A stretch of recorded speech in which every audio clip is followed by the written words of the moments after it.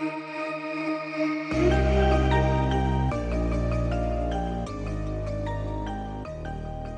guys, and welcome back to Black Scott Pod with your host Susie. And today we have got a very special guest. Actually, maybe I should say that Shirley is not here today, and so basically Shirley has got sick, and she is making it sound like she's about to die, but yeah, no, she's fine, but she can't make it today, but she will be back for the next episode. But in the meantime, we've also got somebody amazing, and we have got Tomiwa Foloronso. Did I say that right? Because I butcher names. Yeah, you did. You did. People either go Foloronso or Folorenshaw is how you would say it with like the Nigerian accent, but even I can't do that. So welcome to Black Scott Pod. Today you are our co-host. Thank you so much. I'm so excited to be here. I'm gutted Shirley's not here. I can't lie.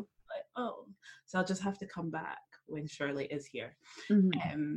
But yeah, thank you so much for having me. I'm such a fan of you two. I love it. I love what you're doing. I feel like, I don't know, this is just, I just feel really happy to be here. So thanks. Oh, well, you were an honorary podcast host, definitely, because we enjoyed coming on to your podcast quite a lot. So yeah, we're going to go into our usual segment. So I guess, what have you been up to? Important to say, you're not in Scotland. I'm not in Scotland. Yes, no, tell us what's happening. I'm in Brussels, in Belgium, in Europe. Obviously, Scotland's in Europe, but I feel very much in Europe right now. And I moved 4 weeks ago. It was 4 weeks on Friday. So so I've been here 4 weeks and 2 days. And I'm studying a master's at a university here, and I'm doing a master's in cultural studies. So that's this is my life now. This is my home for the next year at least. And it's been weird, but it's been cool. Oh, actually, maybe we should do a little bit about you. Yeah, tell us about you. I hate this question so much. So my name is Tomiwa Folorenshaw. I am from Edinburgh in Scotland. That's where I was born and where I grew up, and until very recently lived. I'm Nigerian as well, which you'll probably hear from my name.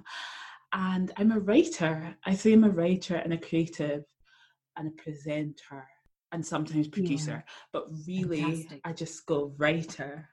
Thanks. I just go writer. And then these days, writers do so many things that aren't even writing, but writing seems the easy. Writer feels like the easiest for people to understand. Without going in and talking about all your individual projects and passions to people who sometimes actually just don't care. Do you know what I mean? We get it. You're creative. You're a millennial. That's probably the best example of, you've got a millennial career, right? Okay. You're multifaceted. What's it I just do lots of different things. But I think they're all grounded in, I don't know, storytelling, I would say. Okay. Without a doubt. I think everything I do is mainly about telling stories, be that my own or other people's, and connecting other people. So I guess maybe that takes us into Sunday rituals. Tell us all about Sunday rituals. Sunday Rituals is my podcast. I call it my podcast baby. And it was born during lockdown, right at the start of lockdown. And it basically came from a thing of I love Sundays. They're just my favourite day of the week. I think of them as a time to kind of reflect and then reset. Where I lived in Edinburgh, I used to be able to walk down to the water, the New Haven Harbour, in less than 10 minutes. And I would kind of always just sit there and watch the sunset and just listen to my music. But I digress. I spent a lot of time sitting on that bench and having little things in my life that are Sunday rituals, be that doing your washing, planning your week, making nice food, going to the supermarket, going for brunch, whatever. And so I decided to start a podcast called Sunday Rituals, where I sit down with a different guest and talk a bit about their life and their rituals, and what the rituals they have in their life that they can't live without.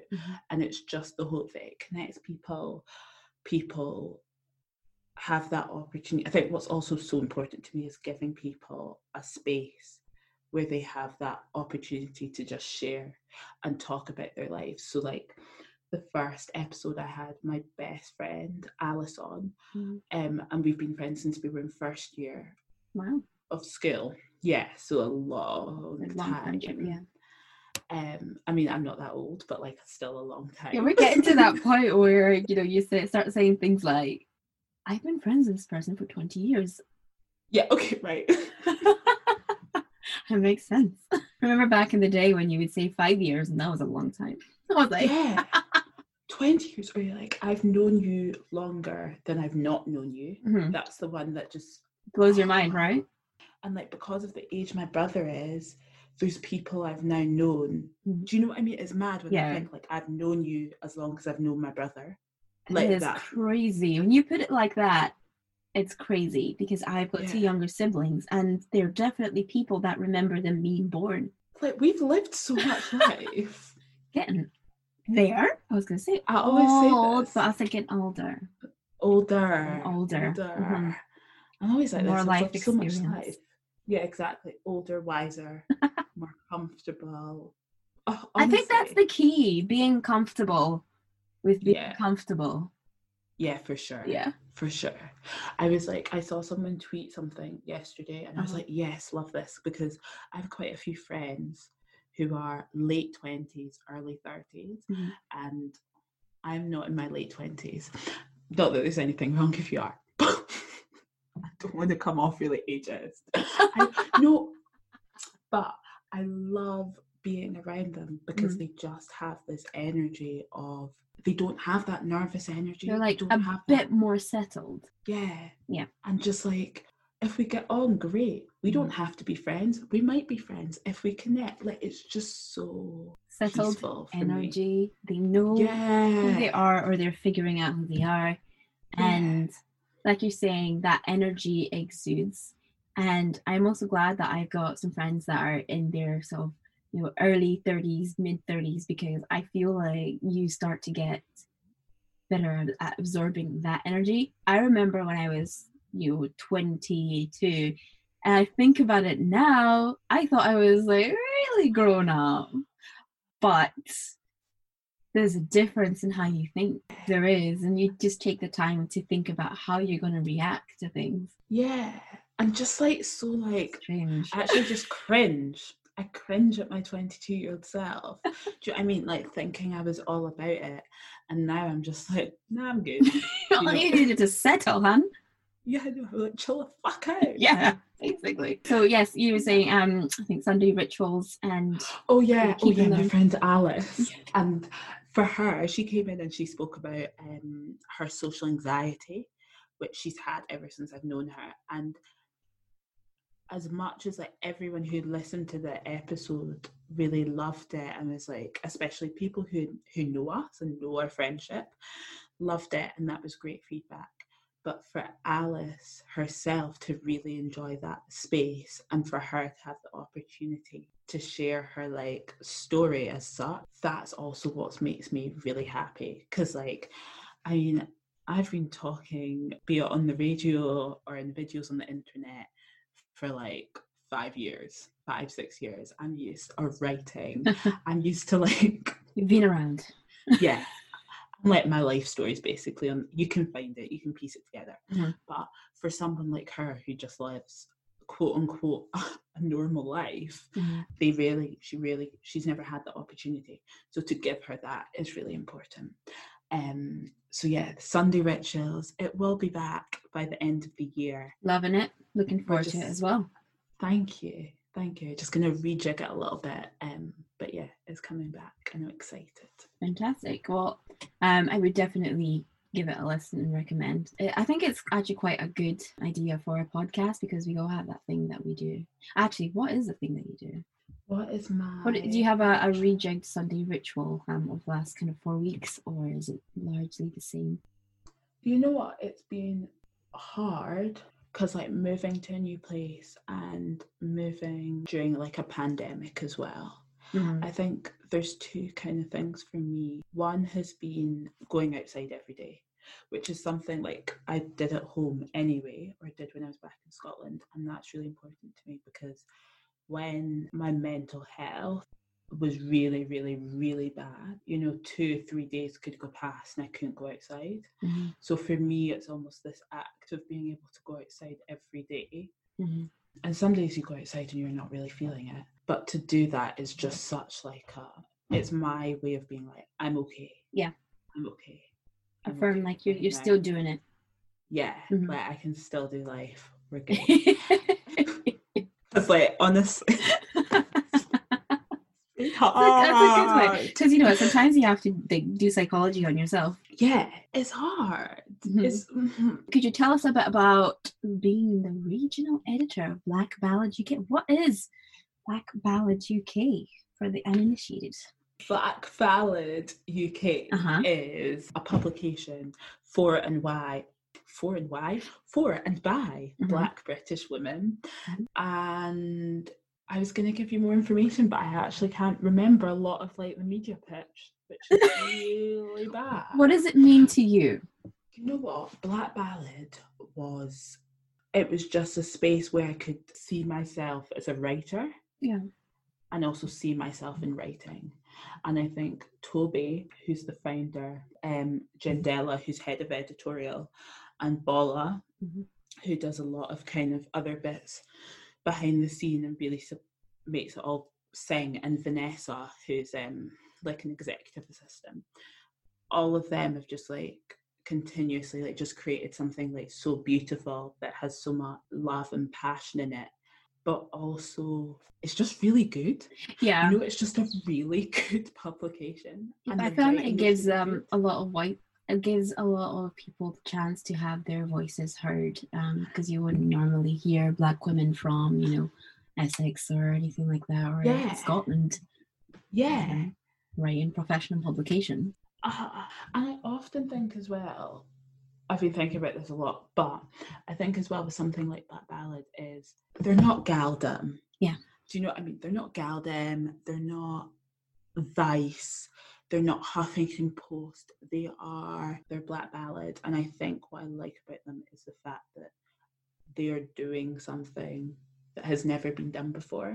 And I think sometimes that means you don't get your accolades until 20-30 years from time. Yes. But I think they have been, and they are so important in laying the foundations of what British media can look like.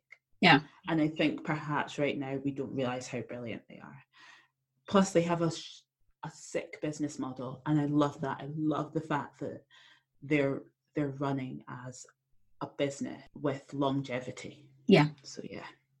I think they're going to be around for like a super long time. And like you said, contributing to the culture and contributing to the change. Yeah, for sure. So I love them, and I'm currently their Scotland regional editor.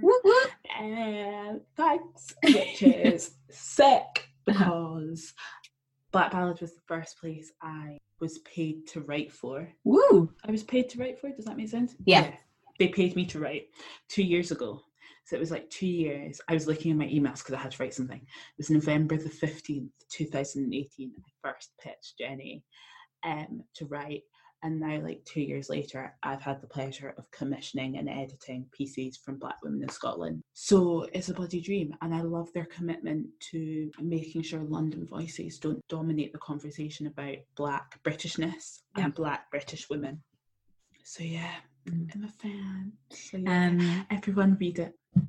I would absolutely recommend reading, because I like hand up. I didn't actually know what Black Ballad was like a couple of months ago, and then I think you had tweeted that you had become the regional editor. I was like, what's that? Click this link. What is this? Yeah. And I went through their pages and the articles, and I was just like, it was so refreshing. like so refreshing to see these types of different articles that weren't London centric, and you could choose to listen to other voices. Yeah, and just also I think what I love about them as well is because it's formed by Black British women. Like They're you quite don't, authentic. yeah, and you don't have this like your audience is coming with knowledge. You're like the majority of your audience is coming with the lived experience of being a Black British woman. So much of what you may have to write if you're pitching to like the National or the Herald or whatever, Tone it down. Exactly. Yeah. Exactly. You don't need, there's bits you need, but then you can also go ham when you want to. You can go in. You don't worry about using the word colonialism or white privilege or like Black Lives Matter, anti-racist. And I think as a space to write freely without the fear of the white gaze, they give that, and that's really nice. Yeah. So subscribe. What is it? Yeah, subscribe to Black Ballad. Use my code TAMIWA50 for 50% off your membership. On it. on it. I guess that kind of brings us sort of around Lee to So Hormonal. Like how? Because, you know, a lot of us kind of think about, I could be a writer. But how do you actually get into writing, and how did you, I guess, end up doing that essay? How did I end up doing this essay? So I basically saw, it's published by a small indie independent publishing press called Monstrous Regiment, who are based in Edinburgh, in Leith. And I basically saw they had done an open call out for pitches for a collection of essays that was going to be called So Hormonal. And so I pitched them, which is what I do for, I'd say out of the stuff I've written or the stuff I've worked on over the past year, I've actually probably only pitched for like 25% of it, I would say. So as pitching goes, so I pitched them, and a few weeks later they got back to me and they were like, yeah, we'd love you to write this piece. And it worked as a Kickstarter. So basically, because they're a small independent press, they don't have backers, they don't have a lot of money, and they do a Kickstarter where basically people donate and they might get like something back at the end. And that's what makes the book be made. So it basically just covers costs, pays the contributors, but do you know what I mean? Like, yeah, I'm not sitting here with like 10 grand, like for this. I don't know if you we're manifesting, obviously. But like this time next year, I'll be sitting here with 10 grand for my book, for my essay, my book. Like, get that manifesting. Absolutely, right? Will be. I bloody better be. So yeah, and I wrote about PMDD, which is premenstrual dysphoric disorder, which is something that, from what I understand of it, I have struggled with since probably the end of 2017. Yeah, to get that right. It's a hormonal imbalance, and so it basically means between the 14 to 10 days before my period, to put it quite bluntly, I lose my shit. And like, I'm laughing, but it must be awful. Must be awful. I know. Yeah. Everywhere, like everywhere, like can't concentrate, can't sleep, or overly tired. That's a big chunk of time. Anxious. Yeah. It's a big. When you think the month is 30 days, that's like a third of that, and that's not counting the period time. So, oh my goodness. Yeah, you're honest. I'm like, what did I do to deserve these ovaries? Honestly, like. And I was thinking about that because, please do not ask me why I've been watching a lot of Little Mix videos. We love Little Mix. I'm like in love with it. I'm like, yes, girl power. Yes, shout out to my ex. It's amazing to still be going at this point, because what other girl bands, apart from like, K-pop bands, what other bands are still going? Because what was that American one? Oh my goodness, one that Pussycat Dolls. Pussycat Dolls gone. No, Fifth Harmony gone. Who are they? Like, are there any girl bands still standing? No. No, I think they're doing fantastic in this era where nobody wants a girl band. Exactly. And also, can we talk about like the fact that only one of them is white? I get they're all. Wait, is Jessie white? I Actually, think she is. Yeah, I think she is. I'm gonna go on a limb and say I think she is. I think I she think is as it's well. just Actually, Leanne. Leanne, Yeah, and then Jade is Arab. I think so. I'm not actually look. Yeah, I'm not actually she is look because it she did something for Vogue Arabia, Mhm. Arab Vogue, Yeah, Arabic Vogue. Arabic Vogue. Mhm. This is. I promise I can write really well. But I was thinking about it because I've been watching these Little Mix videos, and I'm just like, I wonder how many times they've had to get on stage on their period. Like, you know, when you just want to curl up and die. Those costumes, Yeah. I would be telling everybody to just leave me alone. Like, when do you change your tampon during your arena show? Like, how much time do you have? Can you wash your hands after? Who knows? Do you have time? Is when you see your Beyonce's, Taylor Swift's, and all that, when they're heading towards the stage, it always seems like the bathroom is going to be really far away. So what do they do? Yeah. Like, wait. Like, what? Yeah, like and to have... it's intense. I'm like, I want to know. That's what I want to ask them, but like, obviously you can't ask them that. You could do an open letter. I don't know. Open letter. We want answers because before we go into this lifestyle, I want to know first, and like, where can I go to the bathroom whenever I want? Yeah. Like, well, that must take some kind of wait. Maybe I'm making this up, but isn't there some kind of pill that you can get to delay your period? You can, because I've taken it before. When does it work? Yeah, it does. Yeah, if you get it from your doctor. Interesting. Yeah, because I'm not. See, I tell you, this is what I mean. Like, this is how my whole life is on the internet. I'm not on any contraception, so that's part of the reason I can take it. I think if you are on contraception, it might be a bit different. I don't take it off. Like, I've taken it like 3 times in my life. Yeah, do you know what I mean? Like, but even having that extra layer of something to think about, or if you're on the pill, being like to perform. Yeah, because I guess people also see them as like little girls, but they're women. Yeah, they're women, grown-ass women. Yeah, they're grown women, so probably like some image involved in that. Yeah, like image control. Yeah, and when you're just like not feeling it, and you're like, I've had enough of life. That would be. But you so still intense. have to go on and do it. Yeah.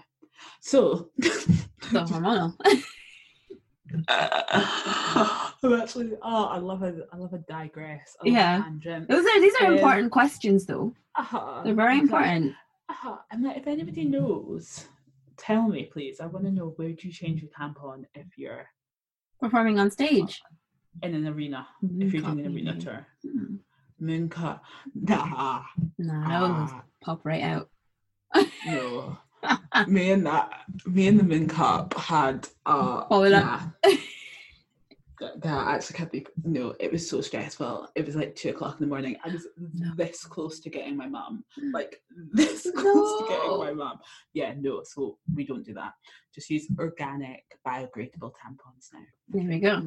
Earth conscious. Yeah, exactly. But not reusable. So hormonal. So yeah, I wrote about PMDD.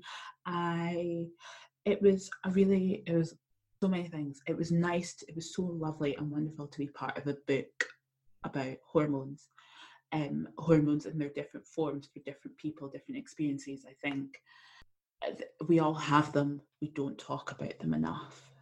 And yeah, that's really, really special to me. And it was really cathartic to write about this thing that I have that I've been struggling with for like almost 3 years, and actually hadn't really spoken to anybody about. Yeah.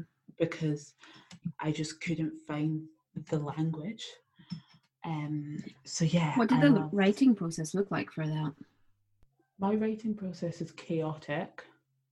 I would say, but it's my kind of chaos. It's Tamua chaos. What works for you works for you. Exactly. I'll use my pitch as a plan. So I'll use my pitch as a plan. I'll usually write notes in my phone. I've got notes in my phone that I'll kind of pull. So for So Hormonal, I had a lot of notes that I'd written when I was in the depths of PMDD. Mm-hmm. So it was quite interesting to like pull those out. And then I sit usually late at night with my headphones in, listening to like some sad songs. You're very strong. I can't listen to sad songs. I really can't. How do you do it? It just invokes the feelings inside me, and I would rather not. I would rather not. I would rather not. But you need to get them out. You need to feel the feelings to move forward. Oh, try. Sometimes you need a good cry. I'll try. After this, I'll listen to something super sad. But yeah, so you would listen to the sad songs, and then I would just write and just see what comes out, and I'd cry a little bit. I would cry a little bit, and just like, and then I usually print stuff off and kind of edit that way, and then I sent a draft to two of my friends, my really good friends who aren't writers, aren't really creative people, because I felt like they need to get this. Like if they get it, then anybody else will get it. They were like, oh, it's really good, blah, blah, blah.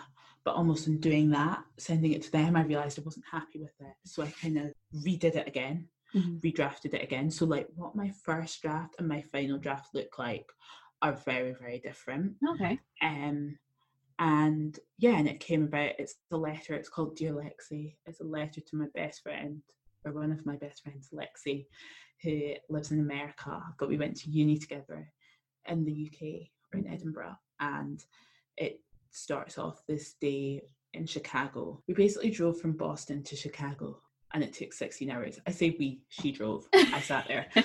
She wouldn't let me drive.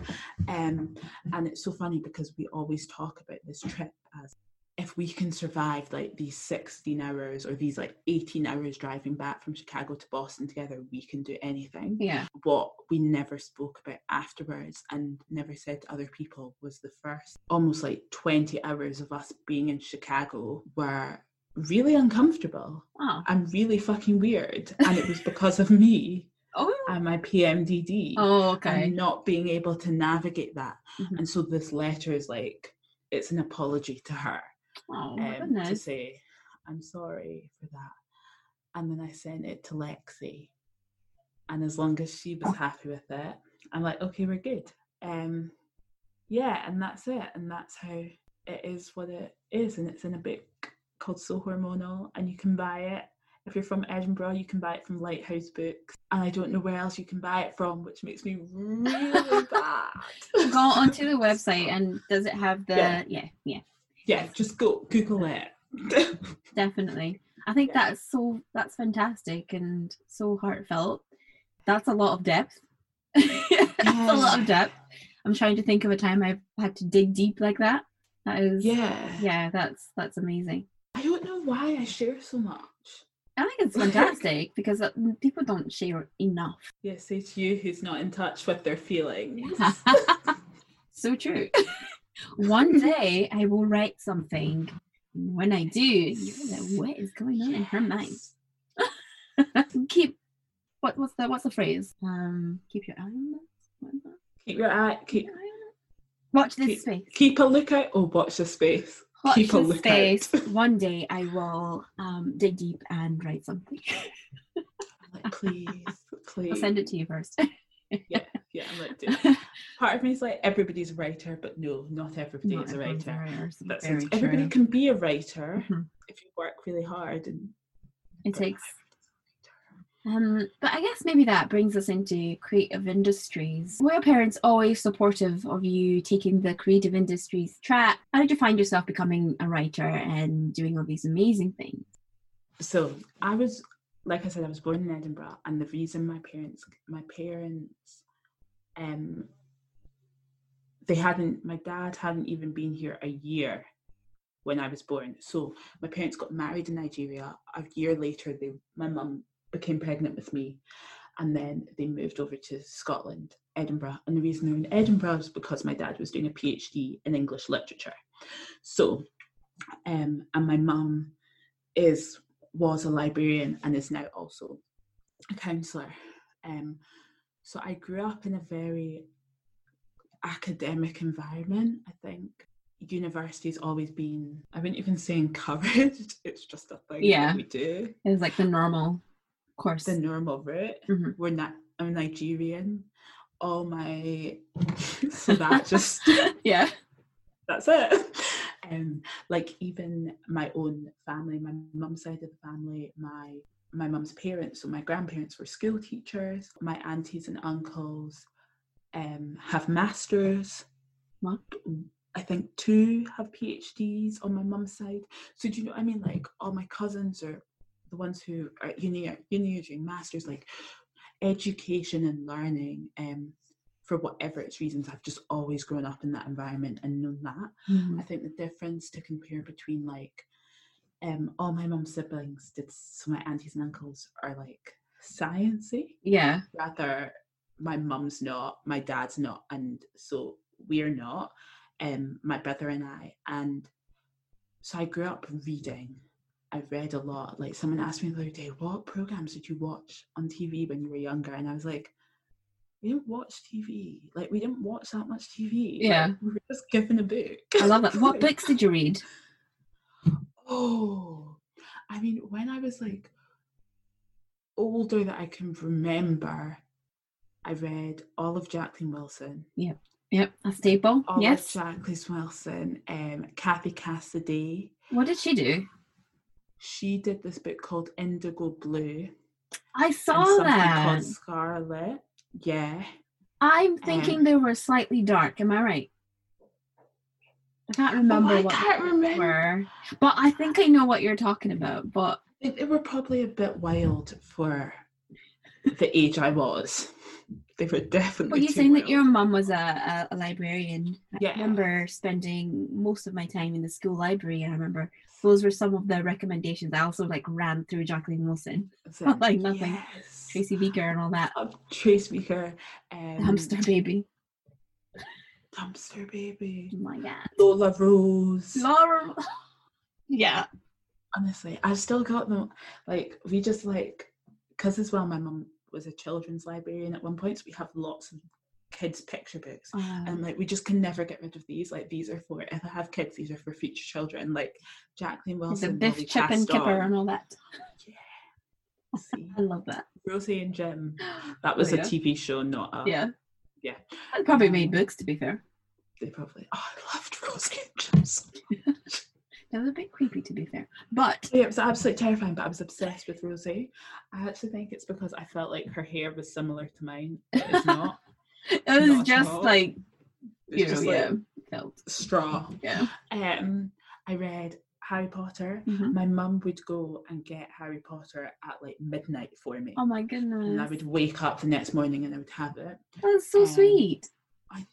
See, she just wanted us to read. Oh. Such a lie. Twilight. Yep. I read a lot of, just read, like nothing profound or, like... But it expands your worldview and it also exposes you to different emotions and different like perspectives, even though it's, fiction and stuff. Even the Twilights and all that, they're all taking place in a different like worlds. So is it safe to say you're more of a fiction reader than a non-fiction? Or are you a bit of both? Yeah, I'm a fiction. I like to escape reality. Yes, that's me as well. Yeah. What's really good non-fiction, which I've not finished reading, is Natives by Akala. That's very good non-fiction. I've seen that being promoted, actually. Yeah. Slay in Your Lane. That's the one I was just thinking about. The last non-fiction book I read was Slay in Your Lane, and that was on Audible. Yeah. Nice. It's really good on Audible. I love them. I love Elizabeth and Yomi so much. I think they're amazingly cool. And also, She Called Me Women, Nigeria's Queer Women Speak. I will actually talk about this book to the day I die. Like, it is just beautiful. It's a collection of essays from queer women in Nigeria. It's great. Just read it. That's it. Anybody who's listening, buy it, read it. And I'm also reading Are Prisons Obsolete by Angela Davis, and it's a very easy read. Okay. I would say, like, in terms of language, it's easy and it's small.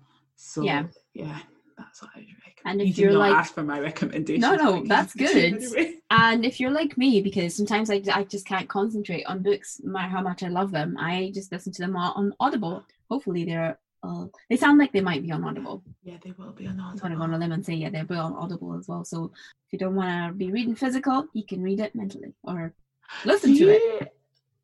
I think that's so cool, how you can listen to a book and remember it. Yeah. Because do you just sit and listen, or do you do other things as you listen? It depends. If it's a book that is like quite heavy, sometimes I have to just like sit there and listen. I make it, I guess, a part of my rituals. To bring it back in, before bedtime, I will listen to an audiobook, or when I'm doing some kind of menial task, and washing dishes, doing chores around the house, I'll just listen to a book. Because, like you say, you do tend to remember it most, like, in the same way as you would if you were reading a book, which I didn't think was something that could happen, but it does. So right now I'm listening to The Witcher. I'm on book 2. Yeah, I'm most of the way through book 2 on The Witcher, and I love it because they do voices, and in a way it's kind of like watching a TV show, because they add that description, so your mind is constantly building the world.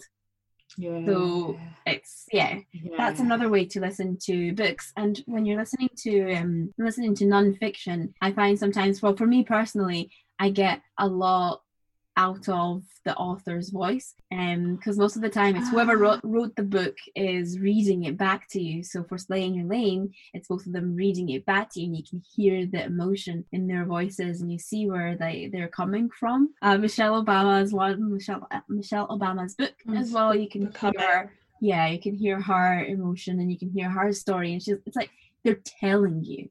They having that conversation with someone, they're telling it to you, and hear it in their voice. Also, I'm just lazy, you know. I just listen to the book. Now you tell me what your book is. I'm just like, I'm just a sucker for the smell of the books. Yeah, and like collecting books. I just feel like my books just tell the story of my life. Do you know what I mean? Like, good or bad, in terms of like, and how I've grown and how I've changed. So I'm like, yes, keep those books. I'm not gonna lie, I do have a lot of the books that I have on Audible physically. So I'm putting money into this like economy. I really am, because I have the physical books. I have a physical bookshelf, but I just want to listen to it. I'll look at the cover. Yeah, I love the books, physical books. You can't get away from that. But I do love to listen to the words that they put down. But how have you found Scottish creative industries? Yeah, like I grew up surrounded by books and reading and like writing stories in my head, and because of the job my dad had, and just I think like my mum as a person, I feel like very fortunate to have been to expose and experience a lot of like art and culture from a young age, particularly theatre. So for me, one of the places I love being in, and actually very rarely feel out of place, is sitting in a theatre. Okay. Which I feel as a Black woman is very uncommon to feel that way, but it's because I've just been in theatre since as long as I can remember, and I know how they work, and I know what to do, and or all those social norms and social cues, and I just love watching theatre. For a very long time I wanted to be an actress. And so I think for me, my relationship with Scotland's creative industries has been interesting, because it's like I come from this home where education, academia has always been encouraged, but so has the arts and creativity, and how to make the two work together is almost like the thing that I get to do. Like and I get to figure out, or like my generation in this family gets to figure out. And I think there's issues with the creative industries in Scotland, and then there's issues with the creative industries in Scotland as a Black woman. Oh, yeah. And I think Scotland's tiny. A lot of it is dominated by certain voices, certain people, certain types of people from certain parts of the country. For a start, I think if we're to look at media, like specifically radio and TV, I think Scotland is so dominated by one kind of voice, and one kind of humour. Yes. And it's shit. Yeah. And it does not represent a lot of us.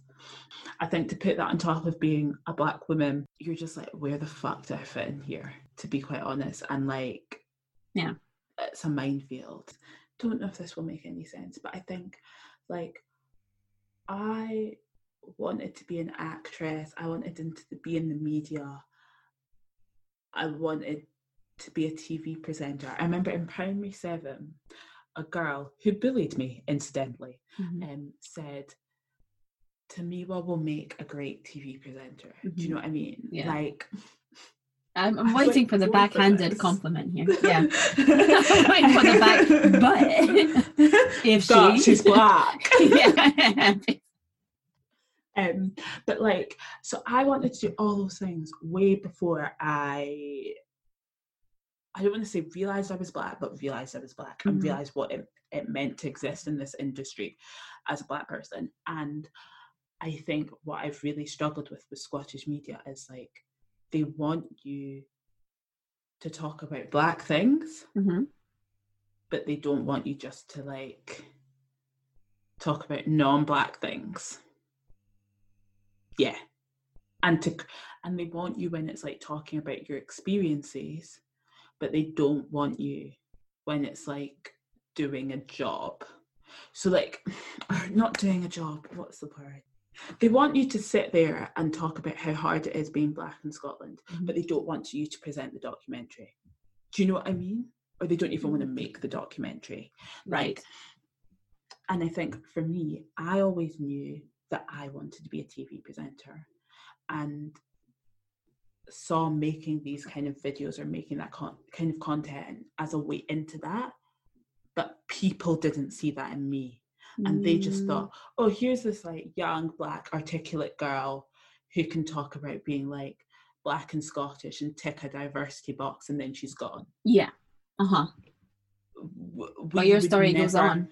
Yeah, we would never consider her to present this show. So do you think it's like so people in these roles and these executive roles that are casting don't tend to think of maybe Black Scottish people in media as being more than just there for the moment, there for this specific topic, kind of not seeing us as a complete people in ourselves and what we have to offer outside of being Black.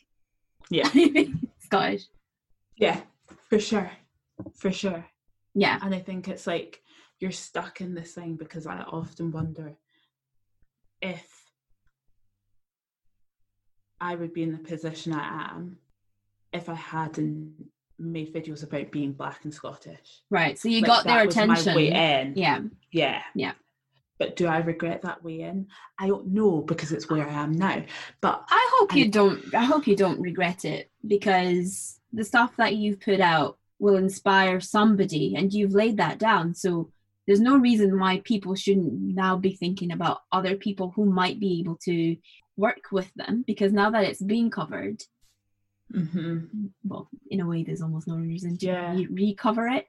But now you know that these people exist out there. Yeah, it's a hard one. It's one I think about a lot, and I especially think because like the first time I made a video, I want to say it was it 2017? Yeah, it was January 2017, and I made a video called Things Not to Say to Black Scottish Women or something like that. Mm-hmm.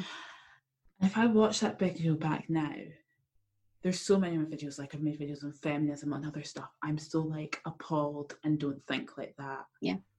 Or my thinking has like changed. It's a journey. You can't be mad at yourself for how you had to, you had to grow and you had to do things to get to where you are. Don't regret it.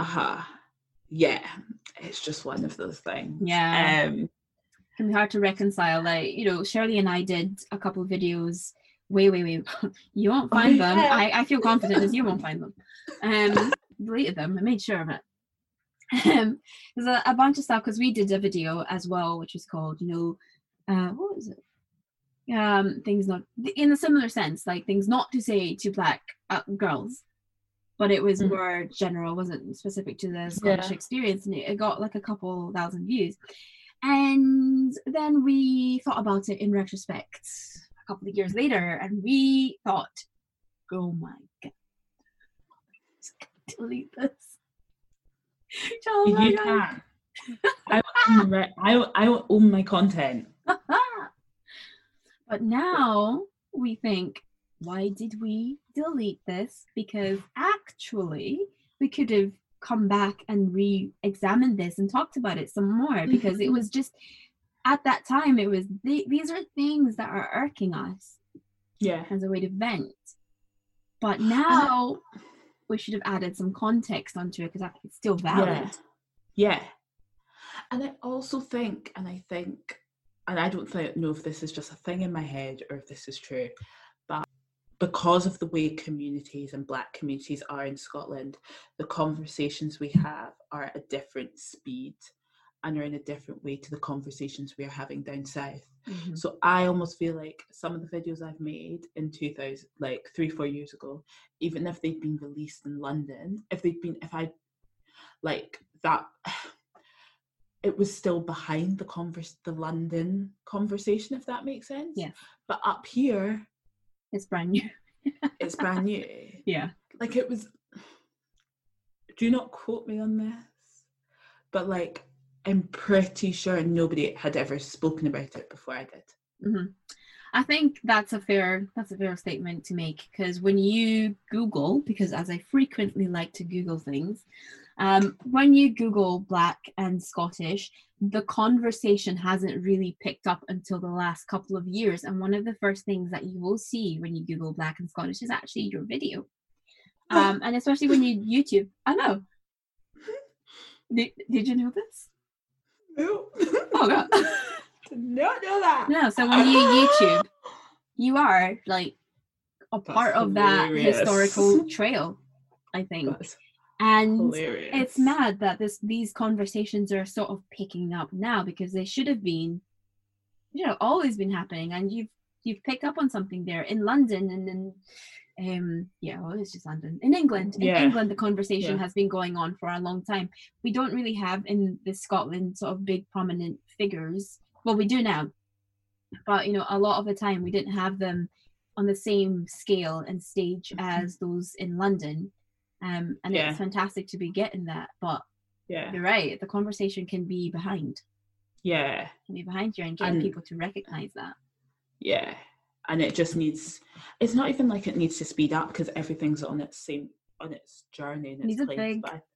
Big spotlight. I think we need the people in those positions where they can make decisions to give, I don't want to say give us the power and give us the voices and give us the spotlight, but you need to recognize that things have changed. Yeah, for sure. Can't afford to not give people the voice, give their voices back. Like a platform, Platform even, a platform in a space, and it's just so... There's no reason to take up that space for them. There's no reason why you can't give it... there's no reason why, Black and Scottish people can't have the same sort of pool as a Black and English person. Yeah. And I'm simultaneously, I get a bit about this, because I look at campaigns that are like Black British, so I don't want to...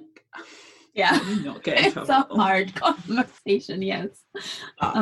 certain like media campaigns, and it'll be like, you know, like best 30, you know, best people, 30 people under 30 Black and British wants to watch, whatever it is. And I'll like London. Go through and I'll be like, London, Yeah. London, Birmingham. Yeah. Sometimes you get further up north, but when they say north, we're talking about England. Yeah. And I'm like, where the fuck are the Black Scottish people? Yeah. Like, where? And then I'm like, I feel like it's, you're almost caught in this thing, right? Because it's like, okay, maybe if you're to compare standards of talent between Scotland and London, say, maybe the talent isn't as good, but the opportunities. I don't know, maybe they're, yeah. I know, but also the opportunities aren't given to show that our talent is as good. Do you know what I mean? Yes. And you're exposed to different things, like whatever it is, like different platforms, different spaces. You don't have that up here. As a creative scene, we do not have that. We do not have like this nurturing of talent that I think you get in other cities. And I think so you're caught in this thing of... Do you think in general, providing the funding to the arts in Scotland, and then within that going and re-empowering communities that need to have their voices amplified? I think it's got a little bit to do with it. Well, it's always got a lot to do with funding and with money, and it always is. But I also think, I don't know if it's because there's less people, but I think the way we think about creativity, the creative industries, culture, the arts, we don't think big enough in Scotland. And I think a lot of my, like, I'm trying to think, I maybe have like one really good friend who's like embedded in the creative scene, and that's it. Yeah. Do you know what I mean? Like, I can only think of one person as well who does creative industries for a living. Yeah. And even then, sometimes you have to do a little side hustle. I think the main career. It just doesn't, we don't have the same like communities of people. For whatever reason, it's not nurtured. I wonder if it's an Edinburgh issue, or what the community is like in the arts for Glasgow. It is a bit of an Edinburgh thing. Yeah. It is a bit of an Edinburgh thing. I do wonder about that. Yeah. From people I've spoken to, it's a bit of an Edinburgh thing. And I also think the issue as well, I've always found, is especially because I went to Edinburgh Uni, you get a lot of students who come up to Edinburgh, and a lot of people come up to Edinburgh who are not Scottish, who are now leading the way in creative conversations. Without sounding like an absolute bitch, that's a problem to me. Because everyone's like, please, like, I'm a Scottish Nigerian person who now lives in Brussels studying cultural studies. Like, who am I to say? They're like, yeah, double standards. Exactly. Like, let me get that. That's fine. We're allowed. But like, there's no, I don't know. Yeah, you just have to be careful of how you like embed yourself and understand Scottish arts and culture. And do you know what I mean? Like, obviously there are similarities between England and Scotland, but there are also differences. Culturally, there are differences. Differences are good. We love differences. Just understand those differences. Yeah. Okay, that's it. I don't want to get into trouble. That's a fair statement to end it at. Yes, I think you're absolutely right. There are some differences in experiences that need to be highlighted, not from Scotland.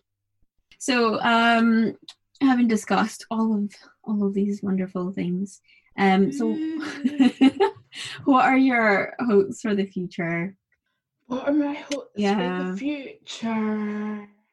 Or even personally, what are you thinking? What's next? What's next for you? Okay, right. I can tell you. I can maybe give you a couple, but also, as I like to say, I'm Nigerian and I'm a Taurus, so we keep things very close to our chest because I don't trust anybody's energy. Good. To be quite honest. Good. I'm like, none of that. I'm like, so I think for me, I would definitely like to continue living in Europe, Mm-hmm. wherever that may be. Yeah. Whatever happens with Brexit, nobody knows. We'll see. But I would definitely like to continue working in Europe. I think most importantly, I would like to get this master's and do well. Yes. And enjoy that. And I think just enjoy this experience, because I never thought I would go back to studying or be in an academic environment, because it actually almost destroyed me the last time. So to be back here is like, that's brave. Wow. It's incredibly brave. Yeah, that's wild. And to create something with longevity that has a link between Scotland, Europe, and Nigeria. Ooh. And that's that is like the dream and the end goal, and will be achieved. Like when manifesting it. Exactly. When, nobody knows, but that's it. And also, just be happy. Yeah, that's a very worthy hope for the future. For everybody, to be fair, yeah. Be happy. Be happy. Find joy in your life. Which takes us to our last bit, which is, what have you been watching on TV, Netflix? What are you passing on? What should people be onto? I've been watching The Crown, right, on Netflix, and I don't know if this is some weird thing, like, do you know what I mean, like leaves the country and suddenly falls in love with the monarchy. I don't know what's going on. Yeah. I'm fucking obsessed. I think it's great. It's like better than The Real Housewives. Like, no. I love it. I love it so okay. I love the drama. I might have a look at it. So I've been watching The Crown, which I love. I always listen to this podcast called Out of Home. It's called Out of Home. It's 4 guys who are from London living in Amsterdam. I'm like obsessed with this podcast. Like, I love it so much. And they've been doing this thing because it's Black History Month and Black Achievement Month or something in the Netherlands. They've been speaking to like different Black creatives, and so I think that's really good. I think as well, if you want to listen to people who are maybe a little bit older, and who maybe aren't living in London or the UK, or like, you know, like, I think because that's where I kind of see my life going, I really like it. And I think, what about you? You tell me yours and I'll see if I can remember anything else. So I've still been deep into The Real Housewives of Atlanta. I'm on to season 6 now. Really deep into it. And I have just started Avenue 5, which has got Hugh Laurie in it, and it's like a space comedy. Yeah, it takes place in space. They're on this cruise ship and something goes wrong, and it's British comedy at its finest combined with North American humor, so there's a bit of a mishmash there, but it works. It's really good. It's only 9 episodes so far, because I guess coronavirus is getting in the way of people filming like second seasons of stuff, but it's really funny. It's really good. What else was I juggling? Finished watching Emily in Paris in one day. Hilarious, so good. Loved it. Things that I'm sad about on TV, that there is not going to be a second season of Watchmen, so I want to cry a little bit. There's not going to be a second season. What? I didn't watch that because I was too scared. No, you'll be fine. Oh, wait. I say you'll be fine, but yeah, actually, the it's quite. It's really dark. It's heavy. I watched some of the first episodes and I was too scared. I don't think people understand. I'm a big baby. No, it's emotionally demanding, I would say. So why is there not a second series? Have they said? I think it's just because the story is complete, but I don't think it's complete, because I think they kind of left it on a little bit of a cliff. And I think there's more of that world to be explored. I guess most people would say, well, just read the comics then. But I think they started something amazing with Regina Hall, and So good. I also wanted to be an actress when I was younger, and watching her do that kind of re-sparked that bit in me that wants to go out and create and be a part of something like that, because you do not get to see a lot of Black superheroes. I mean, Black Panther did so much in doing that, but I'm gonna say Watchmen got me thinking, oh my god, what? I want to be a part of this. This is amazing and it's fantastic, and I'm really sad that there's not going to be a second season. Yeah, they give us something amazing, just take it away. And then you just take it away, just like I found out after. I wonder what's going to happen with XYZ plot. Went to Google. No, Watchmen's not coming back. It's not even like it was cancelled. It was a creative. The director just nope, doesn't need a second season. So rude. I hate that. Mm-hmm. Like, fuck your creativity. There was so much to be so much. So rude. Yeah. I do want to go back to the Real Housewives a little bit. Sorry. What other Real Housewives have you watched? Just that one. I'm kind of new to that reality TV sphere because the longest time I just didn't have the time. But okay, I like an Atlanta is amazing. But I've heard Beverly Hills, if you stick through it, is the second. Like the second best one. So Atlanta is good, but I think as it goes on, it gets a bit like, you guys are still having drama. Yeah, exactly, and it just gets a bit like, to me, it occasionally feels like it. Okay, I can understand how people will identify with it, but for me, it felt like at times it turned into too many stereotypes. Yeah. And like, that's why, but I'm not American. I'm not a Black American. So like, whatever. Beverly Hills is great. It's very like glitz, glam, so much money. But the drama like actually isn't that good. Do you know what I mean? I watched about 3 episodes on Netflix and I was so underwhelmed. Yeah. Like, the drama isn't that good. But like, if you want to know what it's like to fly in a private jet, and it doesn't look that nice. I'd rather fly first class. Haven't seen the private jet. I would rather just fly first class. Oh my god, same. Because I just don't think private jets, like, nah. I just look at them not about it. And you won't like, catch me in a helicopter either.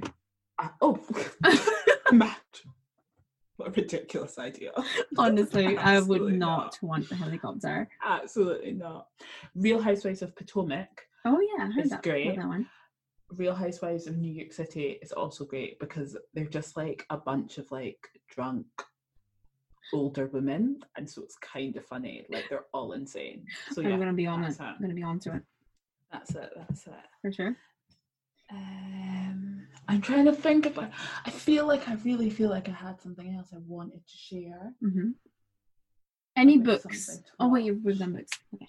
I've given you books. Yeah, I can't think of any other good books. No, I won't recommend that book. next time. Next time for sure. But where can we find you on social media? What are we at? Okay. You can find me on Instagram at Tomiwa Followerinshaw. Do I have to spell that? Correct spelling. I'll put it in there, and I'll link your socials. Thanks. And you can find Sunday Rituals at sunday.rituals, or you can just search for us on Spotify or wherever you listen to your podcasts and listen. I've got some really nice episodes up there already, actually, and none of them are time sensitive, I suppose. So like, listen, enjoy, feel refreshed. Fantastic. Thank you very much. Any parting words for the peeps? Thank you for listening to me chat so much. You've been amazing. Like, thank you for thank you for being our podcast, our second podcast host, because it would just be me talking. I'm glad I could be here to just talk instead. And Shirley sends her regards, best wishes and all that stuff. She'll be back next week with We do it every 2 weeks. Be back in a fortnight. And we'll have you on again. Okay, thank you. I would like to come back when Charlotte is here. Yeah, definitely. And also, again, I don't know if I said this at the start, but like, thank you guys, 1, for having me on, but 2, for doing and making and being Black Scot Pod. God, my voice just cracked. I'm not going to cry. I just can't rate you highly enough. Honestly, like, I just want to retweet and reshare everything you do. Likewise with your stuff. Yeah, I'm just like... We're big fans of each other. Yes, I know. Honestly, I'm just like, yeah, I'm so happy for you. And I hope you continue to just, like, grow and be supported, and success continues to come your way. And when you're, like, really big and really famous, don't forget about me. Never. Thank you. Never ever. That's it. But yeah, thank you so much for coming onto the pod. It took a little bit of a while on the sick, but we have you here, and you have been fantastic as a guest and also as a friend and all that stuff. Yeah, so thank you so much, everybody, for tuning in again. We will see you in 2 weeks' time. I can't do the math, so I don't know what date that is. And all that. And as ever, if you enjoyed the podcast, feel free to leave us a rating on Apple Podcasts and Acast as well. Your reviews go a massive way. Thank you, and goodbye. Bye.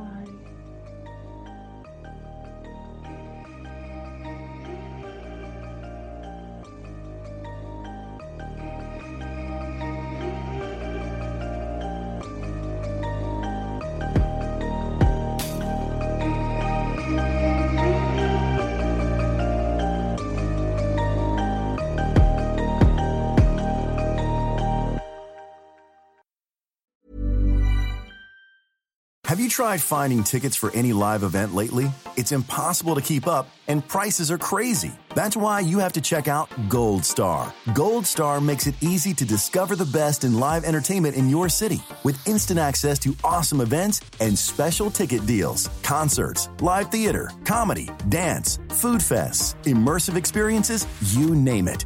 Gold Star has access to special deals you won't find anywhere else, with savings of 50% or more. Go to goldstar.com and use the code DCPOD to save $10 on your first purchase. That's goldstar.com, code DCPOD to save $10.